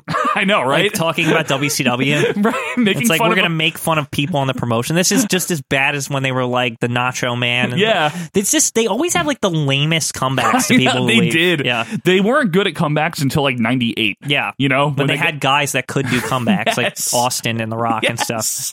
This was horrible because honestly, it's not like WWF didn't think of this angle to begin with. Yeah. They knew that Jarrett was lip sync. It's so stupid. Yeah, I think it was supposed to be worked in anyway. It was. So it's part of the storyline. But now they use it as to burn him. Yes. But you know what I will say? Yes. Right after this, Sonny runs out in the red dress. Yes. And they play her stripper music. Yeah. So finally, the Hogan letter comes to fruition here. Yeah, she's in a red cocktail dress. It's not even it looks like just negligee. Yeah, you might be right, actually. Yeah. And they play her stupid stripper music. What's the point here? It's we don't understand 10 in the morning. What is risque and what we can and cannot do. And it's 10 in the morning and I don't know, guys want to see Sonny in red negligee. Kids want to see Sonny in negligee. Did you? I don't remember caring yet. I thought she was really pretty when I was a kid. So did I. Yeah, so I mean I was probably this is awesome, but she's I also because you're you're 10 and you're halfway, you're not all the way there yet to puberty. Yet. Yeah, right. You're this is cool, but I don't really understand why it's cool. You know what I mean? That's a fair way to put it. Yeah. But anyway, next week, Stone Cold is in the studio. That's probably a great episode. Right. So, by the way, Todd lets us know that they read their emails and faxes all week, folks. So they're leaving these fax machines on the whole week, and is the paper just piling up for the next episode? Some guy has to come in and sort it all and give it to Sonny. Every day, the paper boy comes in the room and the boy, Mr. McMahon, I got your faxes. Extra. Hogan from WCW wants Sonny to strip again. And that's all. That's the show. What did you think of that, Quinn? It's a good blast from the past. Like, I actually love the idea of Livewire. I think it was like a unique concept for its time. It was. I really do. It was. And I do think it's probably the most unique way they ever set up a clip show. It's like a mixture of primetime with like the clip shows of the late 90s that were so prevalent. Yeah, I thought it was interesting. It certainly wasn't hard to watch. It's a very nice way to do a clip show because you don't feel like you're watching a clip show. Right. You feel like you're watching something else that's a little more fun, and the wrestlers come on and interact, and they'll answer questions. And like it's a really good idea. It's like they realized they couldn't contain the fans' questions because the fans were going to just come on and they were going to ask about WCW every week. Yeah, exactly. Which they did a lot. Yeah. That happened a lot later. It definitely Which I don't did. blame them because, you know, Vince is on here telling them this is an outlet for you fans. You can ask us anything. And they're like, the minute you tell the fans that, they're going to ask you anything. They still do. Remember that infamous moment where Vince was trying to skirt around how fans can talk about stuff on the Austin podcast? Yeah, exactly. And Austin's like, all right, tweet at Vince McMahon. And Vince got all sad. Yeah, when Vince ever tries to open the channels, it's like he doesn't get that, like, he might not hear what he wants to hear. Like, perfect. You know what I mean? Like, yes. It's like these people don't work for you, Vince. They don't have to ask you questions that you want. They don't have to ask you softballs and toe the company line. And that, I think, is probably why they abandoned this concept after a few months. Exactly. Because it was going in a direction where it was like people were fed up with the WWF. And they wanted them to improve, and they would ask, like, people are pitching angle ideas on this show. They're like, why don't you have JR, like, run the company or something? Why don't we have Randy Savage come back? That happened in one of the episodes. I remember that one. Like, why can't Randy Savage come back, Vince? People asking, like, logical questions. They're like, I like Randy Savage. Why can't you bring Randy Savage back? Can you do things differently? Yeah. You know, there was a lot of stuff, and like you said, Vince didn't want to hear that. Yeah. I think that's the best way. But you know, one thing we do want to hear is we want to hear from you fans. Yeah, because we're not a company and we don't have a line to toe. That's right. We have no lines to toe, folks. We just want to keep talking about that great retro wrestling. So if you have any ideas for something we should review, let us know. We love getting your requests. Yep. Perhaps there will be a WCW Thunder review coming up in the near future. We'll have to see.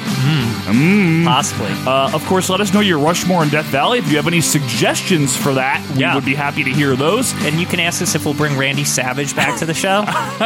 In the meantime, find us on Twitter at OVP Podcast. You can email us at ovppodcast@gmail.com. Quinn, they can find us on iTunes, right? Leave a review. iTunes, Google Play, Stitcher, all the normal places. And ovppodcast.com. Yep. So, folks, thank you so much for joining us this Monday, April 10th for episode number 26. And be sure to check out the Sean Mooney interview in a few days. You're going to love it, folks. It's going to be great. We're going to talk to one and only Sean Mooney. And beyond that, we'll see you next week, too, for episode 27. Have a great day. See ya. See ya. Get ready for what that stupid little grin off your face, because it's time to meet the real superstar of WWF. I'm going to beat you, and no one going to come save your sorry carcass. Just make sure you got plenty of insurance, punk. Listen up, punk. That little ass body of yours can't possibly deal with the ass whipping I'm going to give you in the ring.